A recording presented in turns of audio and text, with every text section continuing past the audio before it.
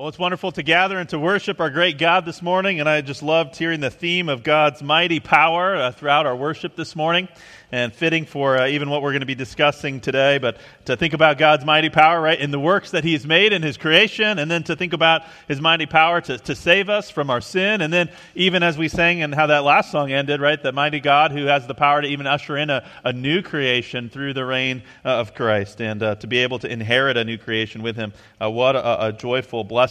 And we need to be reminded of our God's mighty power, especially in the Christmas season where He showed that power, especially in the giving of His Son, Jesus Christ, for us. Well, we had the privilege over the holidays that we actually get to take our kids to Grandma's house, who happens to live over the river, the Wildcat Creek River that is, and through the woods nearby Clare Gardens, and we go to Grandma's house. And, on the way to Grandma's house, one of the things that I saw as I was going through the woods is you saw this giant elm tree that had fallen because of just some of the wind recently. But you may have seen a giant tree fall before, but where you see the entire root structure of the tree like exposed and out of the ground. I mean, it's just something amazing to behold. But again, to imagine something so massive falling with just a little bit of wind. And as I thought about that tree, it just reminded me again of that's really one of the ways that trials function in our life. Windy times, difficult seasons of our life really reveal the strength of our roots and where we are grounded. And as you think about a time in your life where you were incredibly anxious, incredibly fearful, right? God was using those particular trials and circumstances in your life to really reveal where are you rooted for what you think is strong, what you think is mighty, what you think has the power to help you in those moments. And to think about some of our dear brothers and sisters, as Ross was praying this morning, the reality, the loss of a husband at such a young age to cancer, the loss of a child after 3 days. What are you going to do to find strength when things that we often think are most precious and wonderful gifts of the Lord, when even those things we see aren't strong enough to deliver from things like death, right? And this is where we get back to our mighty God. See, our security, like our work, right? My health, my family, even our government, right? Things that we often think are the mightiest things, the most precious, the most secure things. God wants us to see there's something better. There's someone better. And so what did the Bible say to the people of Israel? What did they need to trust? What did their heart need to believe when even at their time, the most powerful person in their nation, their own king, when his heart was trembling, the text says, like trees trembling in the wind? God said they needed to understand that there's a mighty God that they needed to trust. And with that in your mind, turn to Isaiah chapter 9. That's page 492 in the front section of the Bible in the chair in front of you. Isaiah chapter 9, page 492. Each year as we think about Christmas season, we look at different parts of the Bible story about Christmas. Sometimes we focus on the birth narratives particularly, or individuals responding to the birth of Christ. And what we decided this year in our preaching series is to focus especially on the different prophecies related to Jesus' birth, but really focusing on Isaiah chapter 9. And our Christmas series is Light of the World, and it's really focused on Jesus being revealed to be the promised Savior and mighty God. And in Isaiah chapter 9, there's 4 descriptions of the Messiah, 4 descriptions of who is the promised King who would save humanity from their sin. And we saw last week, Pastor Nitschke reminded us, one of those descriptions was Wonderful Counselor. And the second, which I'm going to focus on today, Mighty God. And then in the next upcoming weeks, we're going to be looking at that description of Everlasting Father and Prince of Peace. And this goal of our series, again, is in line with our overall series and goal for the year, is really to think about the aspect of hope, that this should give us hope for our daily life. And the context is very revealing for Isaiah chapter 9. This was meant as a message of hope in a time of great turmoil, great uncertainty for God's people and the nation of Israel. And so before we get into the text this morning, I just want to provide a bigger picture of Isaiah, the book of Isaiah, and prophets in general. I find, you may agree with me in this, I think the prophets are probably the most difficult section of the Bible to read and to understand. There's times where you'll read through a chapter, read over a verse, and you go, I have no idea what that's saying. And so when you find yourself in that, don't be discouraged. I, as your pastor, sometimes feel that way too. And so what helps me as I read God's Word, and especially the prophetic literature, is to keep in mind the big picture of what is the role of the prophets. What are they doing? Why are they writing? And so people like Isaiah, right? God is writing to a people at a time where the people are not being faithful to God. And so they're breaking their covenant. They're not being loyal in their commitments, and they're worshiping other gods, and they're not listening to God's word and his commands. And so God would send messengers, prophets like Isaiah, and for three basic purposes. First, to confront the nation's sin and to tell them there's going to be consequences for you not following the Lord. And so you're going to see that even in our text today. It's surrounded by the context of consequences for the nation of Israel is where this hope is given. But there's a command for them to repent, to turn away from the way they've been living, contrary to God's word, and live for the Lord and faithfully keep his word. And then he's going to call them to faithfulness. And the prophets are then going to teach and instruct, this is what it looks like to follow the Lord in this situation, if you want to honor the Lord with your life. And so when I'm reading Isaiah or any prophet, I'm sort of getting lost in the details. It's helpful to just zoom back out and think, okay, how do I see these bigger themes happening? And then, again, Isaiah is one of the longer prophets, 66 chapters. And so as you're reading through, just to understand, this is a lot of text, but this is the main point. The prophets also had a very difficult job, meaning when you understand that the majority of the people are not wanting to follow God, and your message is, hey, consequences are coming, you're not going to be particularly liked by most people. And most people don't want to hear the prophet's message. And so many times the prophets were persecuted, they were mistreated, they were beaten, and sometimes even killed.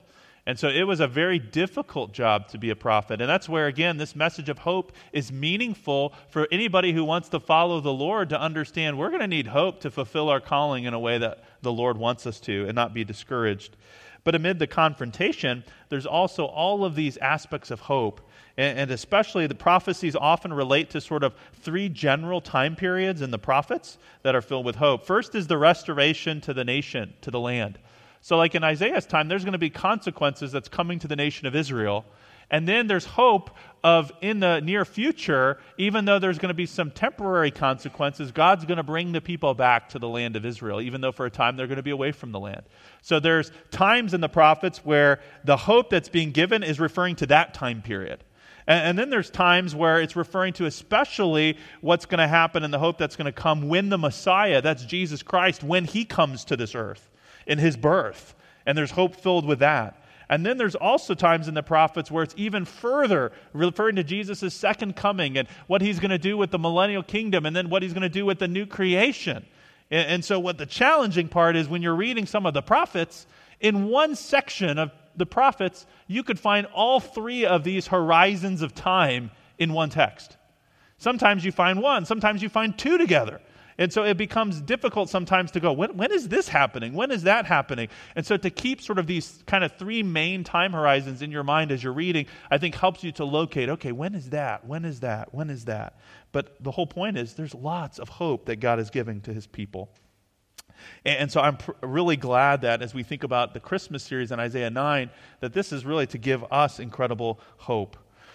And so, again, this message of hope is really taking place in Isaiah 1 through 39, which is, broadly speaking, most of the chapters 1 through 39 are messages of consequences and destruction because of how the people are living. And yet you have these sections in Isaiah, like Isaiah 9, that are filled with hope amidst those consequences. So please follow along as I read in Isaiah chapter 9, 1 through 7. Again, this is given about 700 years before the birth of Christ, looking forward with hope to the coming of his day. And as I read, I'm just going to pause and just make a few notes just to explain a few things of the passage as we go along, and then we'll kind of continue as we go. This is the word of the Lord, Isaiah chapter 9, beginning verse 1. But there will be no more gloom for who was in anguish. In earlier times, he, that's the Lord, treated the land of Zebulun and the land of Naphtali with contempt. But later on, he shall make it glorious by the way of the sea, on the other side of Jordan, Galilee of the Gentiles. And so God is saying that this land, these northern areas of north of Jerusalem, These are the areas that are often first conquered and occupied by foreign nations as they come down to fight with Israel. And so these lands are going to be judged. They're going to experience consequences from the Lord, right? Assyria and other nations are going to come down and conquer these areas. And these areas often were filled with Gentiles because these foreign nations would first come down to these places to conquer this area of Galilee. And so God is saying this message of hope is going to come from this area. And it's going to include Gentiles, those who are non-Jewish. And so then we kind of go, well, how is this going to happen? How is this hope going to come?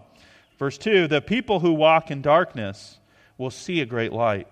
Those who live in a dark land, the light will shine on them. And so this hope is going to bring life-giving. The presence of the Lord is going to be with them. It's going to bring life-giving, those who are in the valley of death. Verse 3, you shall multiply the nation. You shall increase their gladness. They will be glad in your presence. So God's going to be with them.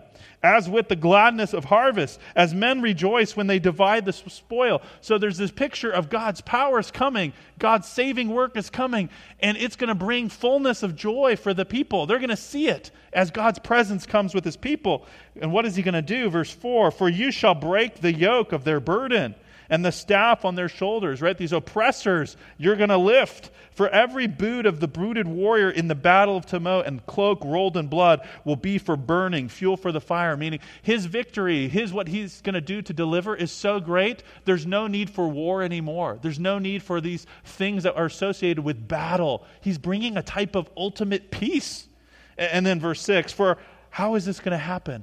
How is this might going to be shown? How is God going to deliver? How is God going to rescue? And this is what's so surprising. A child will be born for us.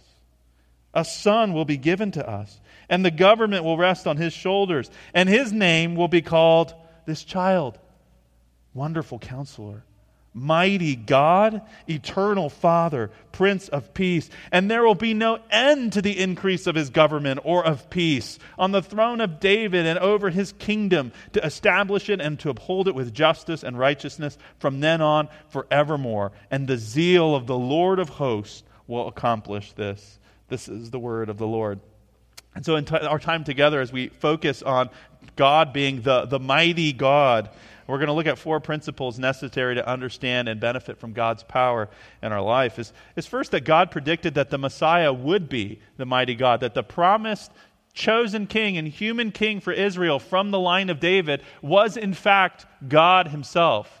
That's why he's able to reign forever. That's why he's able to accomplish all of these purposes. That's why he's able to rescue and deliver and bring a type of peace that nobody could imagine, because he is God in the flesh. And so think for a moment, if someone came and entered the church this morning proclaiming to be God, we would think that that person is crazy. And so as we think about, well, what would it be like for these people also to see this human man named Jesus? And he's just claiming to be God. The natural question that everybody's asking is, prove it. Prove it. How would you, what I see is just a human being before my eyes. And it's prophecies like this, like in Isaiah 9, that God is giving to us so that when we see the human Jesus born of a virgin and we start to see his works, we would immediately go, this isn't just a human. Yes, he's fully man, but he's also fully God. He is in fact the creator of the heavens and the earth, now dwelt among us. And there's the expectation, again, that God wants us to have, that the Messiah is both fully human. He's born. He's a child given. And yet, also a very clear explanation, he's not just that. He is, in fact, the mighty God. And so when you look at Jesus, and if you just see him as a really good man and a really good teacher, you miss the whole point that God is telling you from Isaiah 9 for what you should be hopeful about his coming. He's more than man. He is our mighty God and Savior. And so let's look at the way that this word mighty is used at times. It can be used in the sense of like outstanding bravery, like when the Philistines saw their champion was dead, they fled. And so that word champion refers to the idea of he's the mighty one. It can be at times also describing uncommon faithfulness. So mighty in loyalty, mighty in faithfulness. And that's what we see like in 1 Chronicles 29-24, where David's sort of mighty men show their mighty in the fact that they submit themselves to King Solomon in loyalty to him. And so uncommon faithfulness, the character of somebody, can also be shown in their might. Heroic power is another common way this phrase is used, like angels who can just do things that no human being can do. But then the term is even described and attributed to the Lord, like we see in Isaiah 9 or Psalm 89:8, that the Lord God Almighty, who is likely, you're mighty, O Lord, and your faithfulness surrounds you. So again, might and faithfulness are often related to God very similarly in the Bible. But then also vast justice.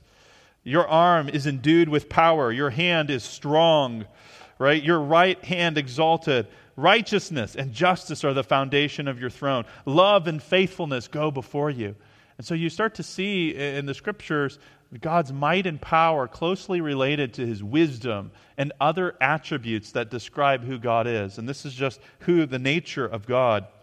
For example, one dictionary mentions this point that God's power is inextricably linked to things like righteousness, goodness, justice, steadfast love, and faithfulness.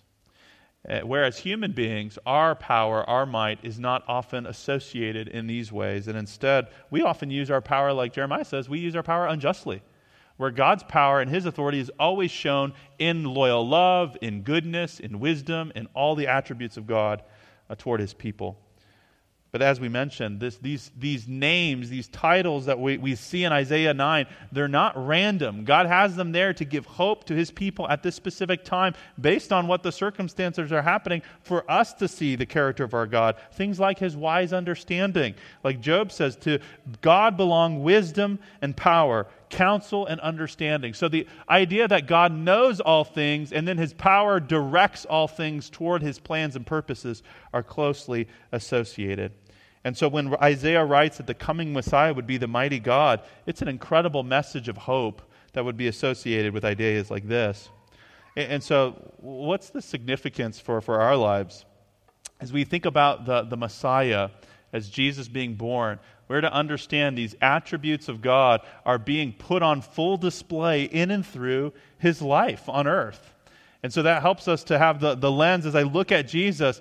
All of these aspects of His goodness, His power, His might are being displayed perfectly through the man, Jesus Christ. And it gives us incredible hope and understanding for how radical then. Why is it that Jesus is born of a virgin? Like, I've never heard that before. Well, because the mighty God is at work to bring that about. Why is Jesus able to do these things and know these things? Well, it's because He is, in fact, the mighty God. He's not just a baby born in a manger. There's more to that. And so again, this is what helps us to then trust the prophecies that God's Word gives. And so the people of Isaiah's day also needed to hear this message. So I mentioned briefly that the hope of these titles that are given occur in a context. And so if you look even over in chapter 8, you see, for example, the context of some of the consequences that are coming to the people. And the temptation for some of the people is to, for example, lean on other counselors and other wisdom and soothsayers, right? Who are going to say, no, bad things are not coming for your sin. Listen to our message and listen to our counsel. And God says, I'm going to thwart that counsel. I'm going to stop that counsel. My counsel will stand, right? So He is the wonderful counselor. And in this time, too, Israel is especially looking to other nations and other kings and their might for power. And God is going to remind the nation of Israel, well, who is in fact really mighty and who is in fact really powerful? So the unique temptations that the people have in their context and circumstances, God is reminding them of who God is to help fight these temptations and circumstances. So I want to discuss a little bit about why Isaiah needed this message. So chapter 7 through 9 describe events surrounding the king Ahaz of King Ahaz in 735 BC. This is when the Assyrian armies in about 10 years in 722 are going to come down and they're going to conquer the northern kingdoms of Israel, and they're going to come all the way down even into southern kingdom, but they're not going to overcome it. And eventually they're going to be turned back. But eventually God's going to bring the Babylonians even to take the southern kingdom in almost 200 years later in 586. And so at this point, again, Israel is divided as a nation. You have the northern kingdom and the southern kingdom. And Isaiah is ministering to the southern kingdom at this time. When he is delivering this message, he's ministering to King Ahaz, who's in the southern kingdom. And so, again, King Ahaz is right now in a very pressure-filled situation where there are two enemy nations right on his borders that have now made a military alliance with the northern kingdom. And they're now applying pressure, and they're planning to come down and even invade if Ahaz doesn't give in to their requests. And so Ahaz is put in a difficult position. Do I make an alliance with these nations? Right? And do I fear these kingdoms that are right around me? And again, it's hard for us as Americans, for those of us who are here or in the U.S. right now, to really understand just this feeling of being nearby with more powerful nations than you right on your doorstep, right next to you. Right? I mean, we're surrounded by water on both sides, making land invasion very difficult. We've always had pretty good relations with Canada and Mexico recently. We're usually not thinking invasion is coming from our southern and northern borders. And yet Israel is surrounded by the threat of being invaded. And so, again, just imagine what it would be like as King Ahaz is out there checking out to make sure they have enough water for the city because these kings are coming. And Isaiah comes to him and says, hey, don't worry about these kingdoms and these nations right next to you. He's like, what do you mean?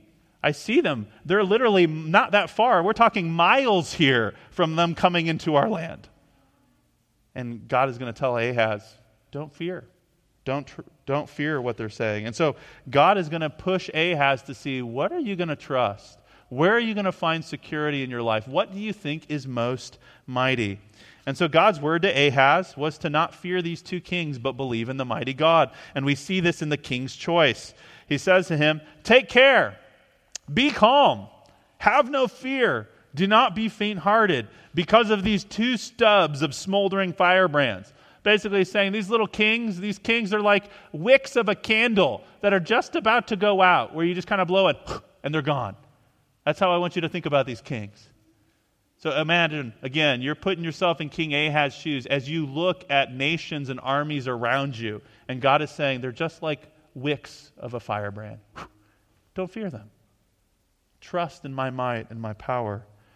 But he says, if you don't believe, if you're not going to rely on me and trust, you will surely not last. And so God wanted to give Ahaz and his people hope and confidence. And so God says, this is how powerful I am. Don't fear. Don't worry about these other kings. And he says, just to prove how powerful and strong I am, I want you to ask me for a sign. Think of the greatest power, the greatest sign, the greatest demonstration of might that you can think of, King Ahaz, and I'll do it. I'll show you. I'll reveal my power. And Ahaz, though, has already in his heart decided to trust in the Syria. And so he responds, I'm not going to put the Lord to the test. I'm not going to ask for a sign. And so that's why the Lord spoke to Ahaz and said, ask a sign for yourself from the Lord. Right? Make it as deep as Sheol, as high as heaven, the greatest sign you can think of.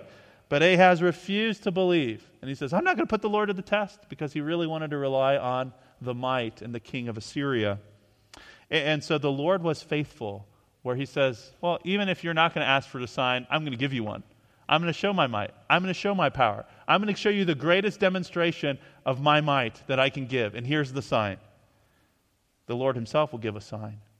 Behold, a virgin will be with child and bear a son, and she will call his name Emmanuel, God with us. See, Ahaz chose to trust in his own wisdom and his own ability to get out of the jam, looking and leaning upon the nations and the power of men. And even if he had to compromise everything on what he believed, and it's like God warned through the prophet Jeremiah, though, over and over, the Lord is looking for people who are not going to trust in just boasting in wise men or wisdom or the strength of his power or riches. He says instead, what is he looking for? One that understands, one that knows me.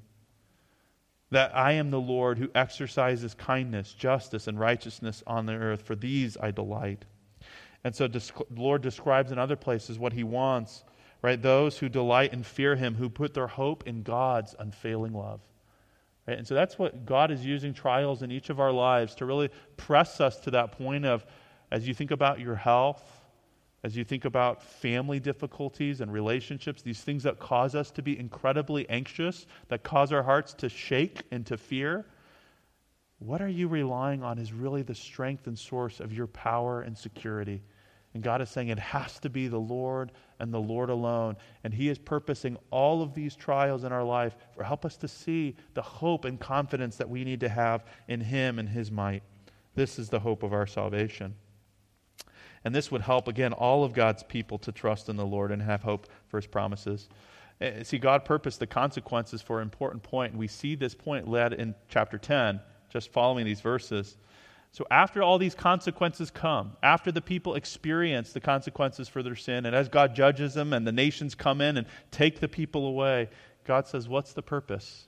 Why would I allow all this to happen? Why would I allow those windy, shaking trials to bring difficulty to your life? In that day, so that the remnant, those who are faithful to God, will return.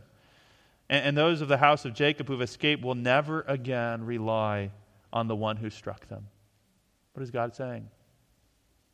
So my people would learn not to rely on the king of Assyria.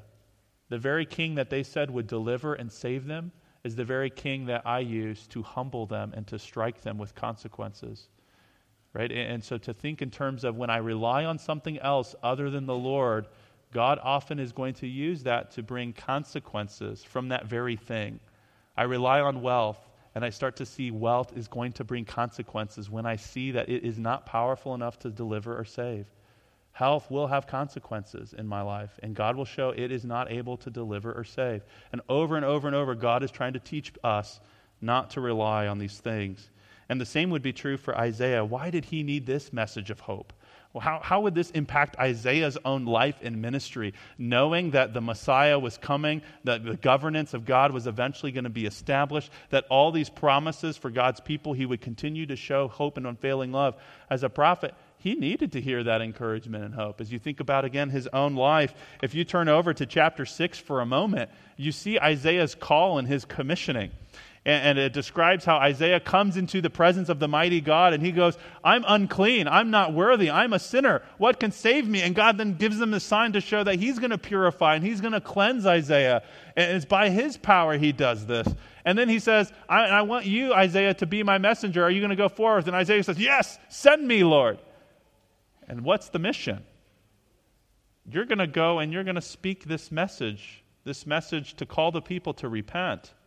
And the reality, though, is that as you share the message, they're not going to listen. They're not going to see. They're not going to obey. They're not going to turn back. And he goes, well, how long, O Lord?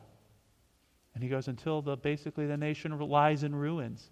And all that is left is a stump of hope, a holy seed. And what is the stump of hope? What is the holy seed? It's this promise of God's faithfulness through this child that's going to be born from the line of David. A branch, a shoot out of Jesse will remain. That's their hope. And you go, wow, that's a really hard message. I'm going to spend my life preaching to a people who I'm going to see all the consequences of their sin unfold before our eyes. And I'm never going to see the fulfillment in my lifetime. And what would help you to continue to persevere in doing good and following and being faithful to God and following his word? It's promises like this. The surety that God, by his mighty hand, had promised to give a sign that would never be undone, right? And this is what Isaiah is looking forward to in hope. And that's why we see in Isaiah 9, 1-7, this hope of this mighty God, this time of gloom is eventually going to lift. There's going to be a time where there's no more sadness, and all these consequences of sin are going to be done away with. But who is going to bring that? Isaiah 9 starts to reveal who is this promised child? Who is this stump, this holy seed?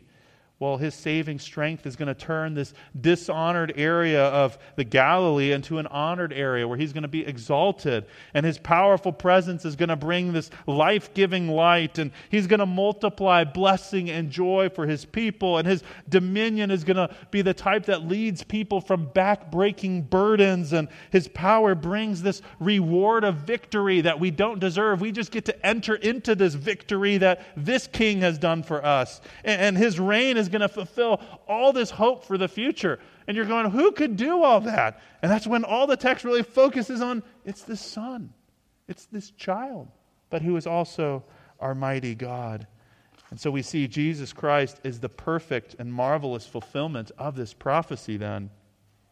See, how does Christ demonstrate his mighty power, that he is in fact the mighty God? Well, him even orchestrating the details of his birth perfectly to show that God himself is the Christ child.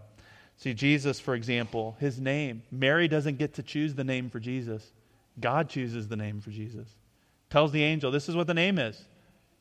Jesus, because Jesus means God saves. And that's why he's here. Here is God who saves his people from their sins. This is the promised child. See, Jesus is the child born, the Son given, who is the mighty God. That is good news that we should respond with great joy like the angels, because this child that's born is also Savior, is also God, the Lord. And this Savior to be born of a virgin was exactly what God had promised to Isaiah 7:14. A virgin did conceive. A virgin did give birth. And yet this child is God with us. And so Jesus demonstrates that he is the mighty God, not just in these details of his birth, right, that are showing and proving the prophecies of Isaiah 700 years earlier, perfectly fulfilled as God had said, but also, like I said, you would have the question, well, prove that you're God. Show and do the God works that only God can do. And we see that from the beginning of Jesus' ministry too. What does Jesus do? He first shows that he has the power to withstand temptation perfectly. And so you and I, when we're tempted, all of us fall short. All of us give in to temptation. None of us is faithful to the Lord and loving the Lord at all times and in all places and all ways. And we're reminded of that every day when we lean on something other than the Lord, especially in times of trial. And so when Jesus is put where circumstances for us that would be very, very difficult, like being tempted by the devil, when the devil offered him, for example, an instant all the kingdoms of the world, and he said to him, I'll give you all their authority and splendor, for it's been given to me, and I can give it to anyone you want to. Jesus, as the Almighty God, says, no. And I am showing you that I'm the Son of God by carefully following the word of the Lord and obeying my Father's will. And so he refused to offer the offer from Satan and from others throughout his life. And again, it shows no human being can withstand that type of temptation and not fall into sin. And it shows his power. But then what does Jesus do? As soon as he proves and shows that he is Son of God by withstanding temptation, where does he begin to go for his ministry? Luke 4 tells us. Jesus returned to Jerusalem, to Galilee, the northern regions. Isaiah said, where is the hope, the power of God, the salvation of God going to first be revealed? The region of Galilee. And where is Jesus going to call his disciples from? First from Galilee, the northern kingdoms. And the hope is dawning for not just them, but for the nations. We're the hope of salvation. See, Jesus withstood all temptation, the temptation to power, the temptation to fame, and instead faithfully follow the Lord. But he also shows his power and his might to heal. This identifies him as the Messiah, as the promised mighty God, his power to heal. So in Matthew 9, 7 through 8, we see this example where he departed to his house. The multitude saw it, so he heals this man, this paralyzed man, and they glorify God. And what's their conclusion? It's God who had given such power to this man, Jesus. So they attribute this power not to his human ability, but to his divine power from God. See, some things are beyond our knowledge and are beyond our skill and beyond our power, but not for the Lord Jesus. And multitudes marveled because they understood this was no ordinary human that did that. But then also the power to do good. This is what proves that he is the Messiah. He has the power to do good and only good. And how God anointed Jesus with the power, the Holy Spirit and power. And how he went around doing good and healing all who were under the power of the devil because God was with him. We heard again, God with us. That's why he's able to do this. Acts 10 reminds us again that Jesus is in fact the mighty God who has power even over the devil and those who he holds in fear of death all their life. But then we would also expect if Jesus is the mighty God, that when he would teach mightily. Right? He would teach with power. And that's something that everybody notices in his ministry too. Right? And the power to teach with authority, like Luke 4:32. They were amazed at his teaching because his message had authority. It's like he teaches like with all wisdom, like he's like the wonderful counselor who knows all things. And he teaches like he actually knows what's true and real no matter what other people say. He teaches with authority. See, this was a common theme in the Gospels, that he taught with authority. And that's exactly what we would expect from the mighty God. And that's exactly the way that Isaiah spoke to Ahaz the king, saying, I got a message from the King of Kings. You're not going to stand if you don't listen to his word, because his word matters. His word has authority. But then he also has the power and the might to forgive. The power and might to forgive. So if you remember when Jesus heals one man, he heals him to show that he has the power on earth to forgive sins. So he said to the paralytic, arise, take up your mat, and go to your house.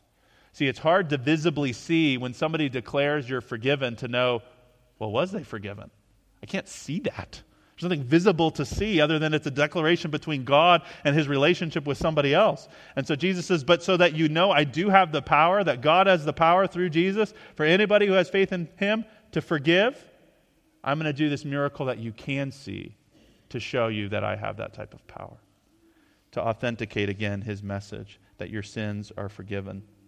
I want you to think about Christmas season has a way, especially for many of us, to reveal this point that all of us need our sins forgiven. Usually around Christmas time, one, you start to spend more time with family who sometimes is closer and knows you better than anybody else. And they have a way of, guess what? Drawing out your heart in ways many times other people don't. And what it shows, again, this Christmas season, I think if you allow it, those trials, those difficulties, maybe with family relationships, siblings, right, others, to really reveal this truth. This is why I need a mighty Savior.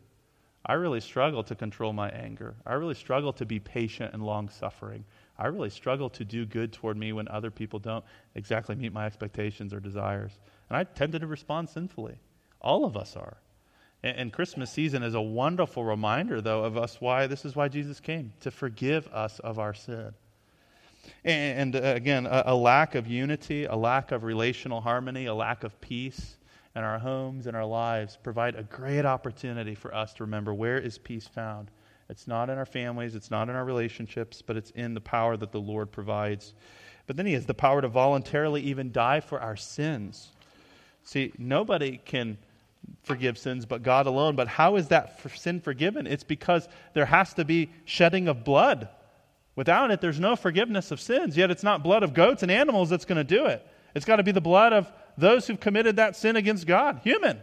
And so Jesus came to take on a fully human nature, to die in our place, but he does it voluntarily. He's the one who has total power and wisdom to control all the details of his own death, and even has the power to give up his own life. And none of us in this room have that type of power. If you want to right now just say, God, I yield up my spirit, and just allow your life to die and go to God. None of us can do that. And that's exactly what Jesus does as the creator of the world. He's like, I created this human nature that I came into, and I have the authority to go, now it's done. And he yields up his spirit to the Father. And this is the point that Jesus is making. No one takes it from me. I lay it down of myself, and I have the power to lay it down. And I have the power to take it up again, the hope of the resurrection. This command I received from my Father. And so he has the power, even he's hinting at, not only to lay his life down for our sins, but the power to rise up from the dead to show that he has the power to forgive us and to grant new life, eternal life to those who would believe in him. See, he's the one who even sits at the right hand of the mighty God, even now, who reigns and intercedes. But then there's also the power to build his church. Power to build his church. See, Jesus says, all this power and authority is given to me now for you to go and accomplish the purposes that I'm empowering you to do, to go and make disciples, to share this good news of my mighty salvation, this good news that forgiveness is granted to the nations for those that believe in Jesus Christ. Share this good news. You're my witnesses. See, this message has so much hope for us. Yes, there's consequences. Yes, there's sin. Yes, there's times of gloom, but we know that ultimately it's the Lord Jesus who brings a mighty salvation and the peace that we all long for. And so I want to close with this last point with just a series of thought-provoking questions to consider from the truths that Jesus is our mighty God. First, do you have a powerful Savior? Do you have a powerful Savior? See, God tells us that Christ is the power of God and the wisdom of God, and yet to those who don't know it, it looks like foolishness. And for some here today, as you look at the prophecy that the way God is going to show his power, the way God is going to show his might is through a son being born to a virgin. You go, that kind of seems strange. That kind of seems foolish to me.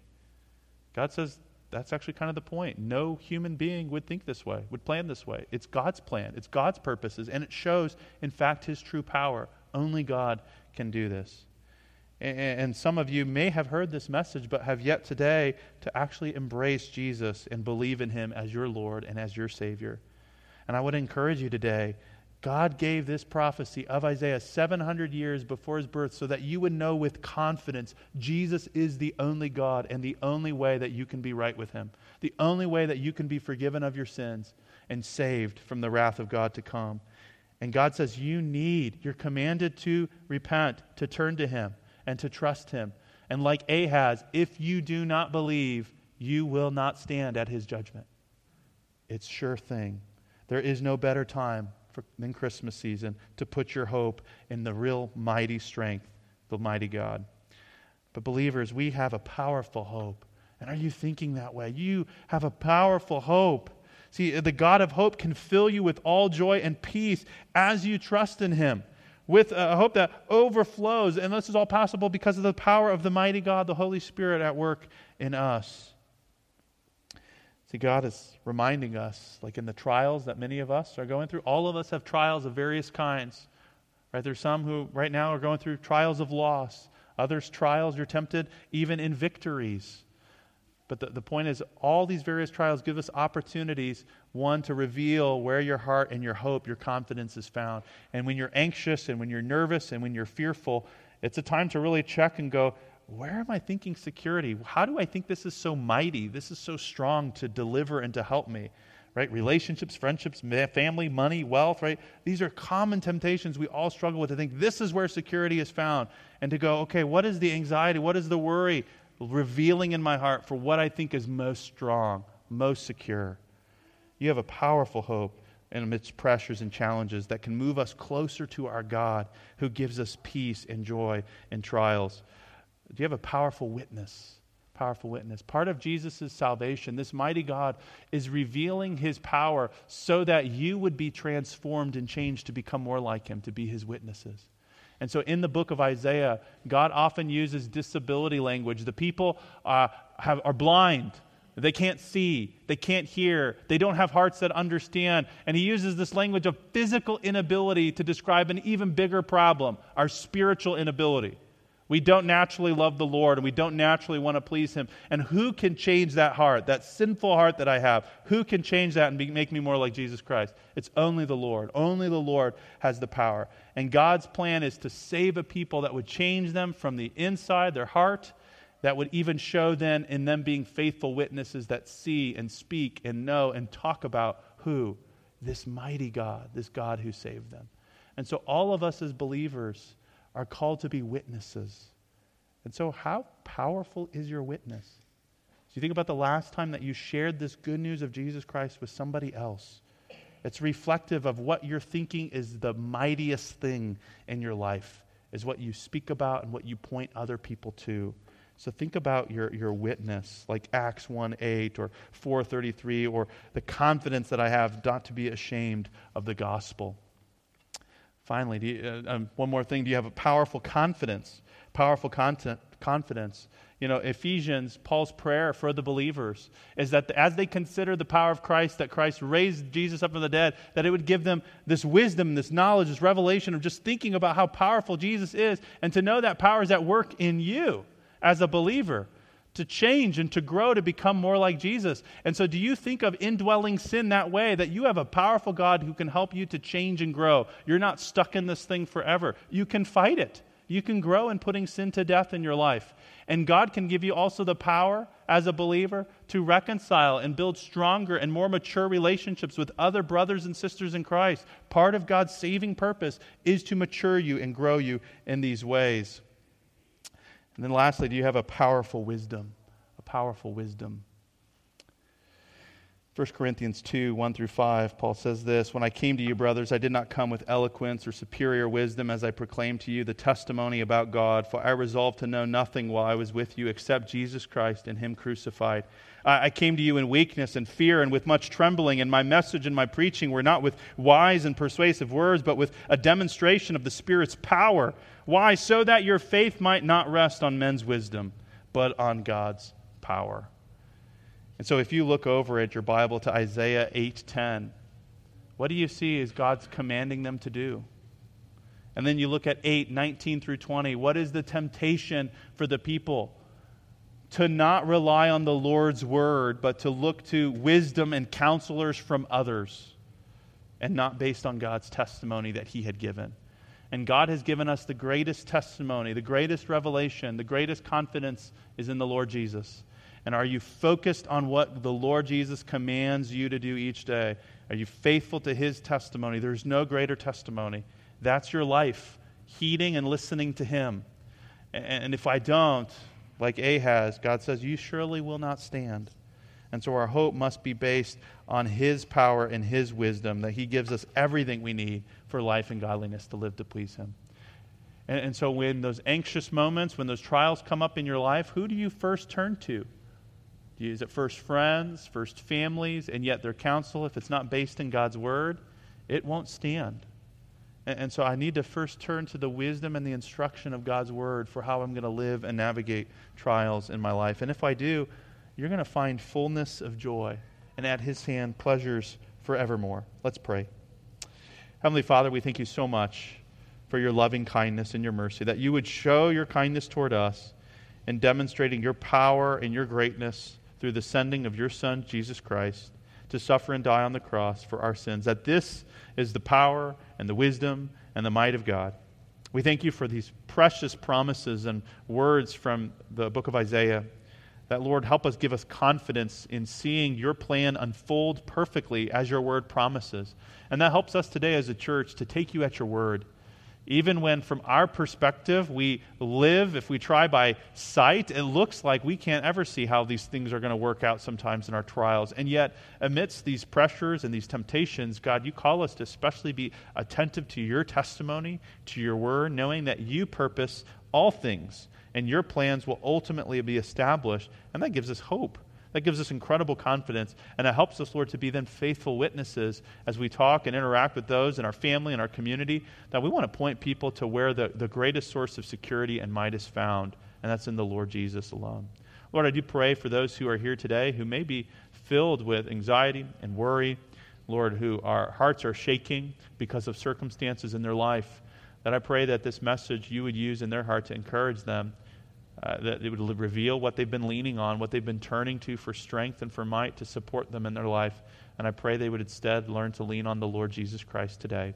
Lord, help us as a church to be faithful witnesses as we think about the cantata, as we think about the living nativity, as we think about opportunities we have corporately even together to testify, and even those joining church family night who are getting testimony to Jesus' mighty and saving work in their lives. Help us, Lord, to be faithful witnesses. And we pray this in Jesus' name. Amen.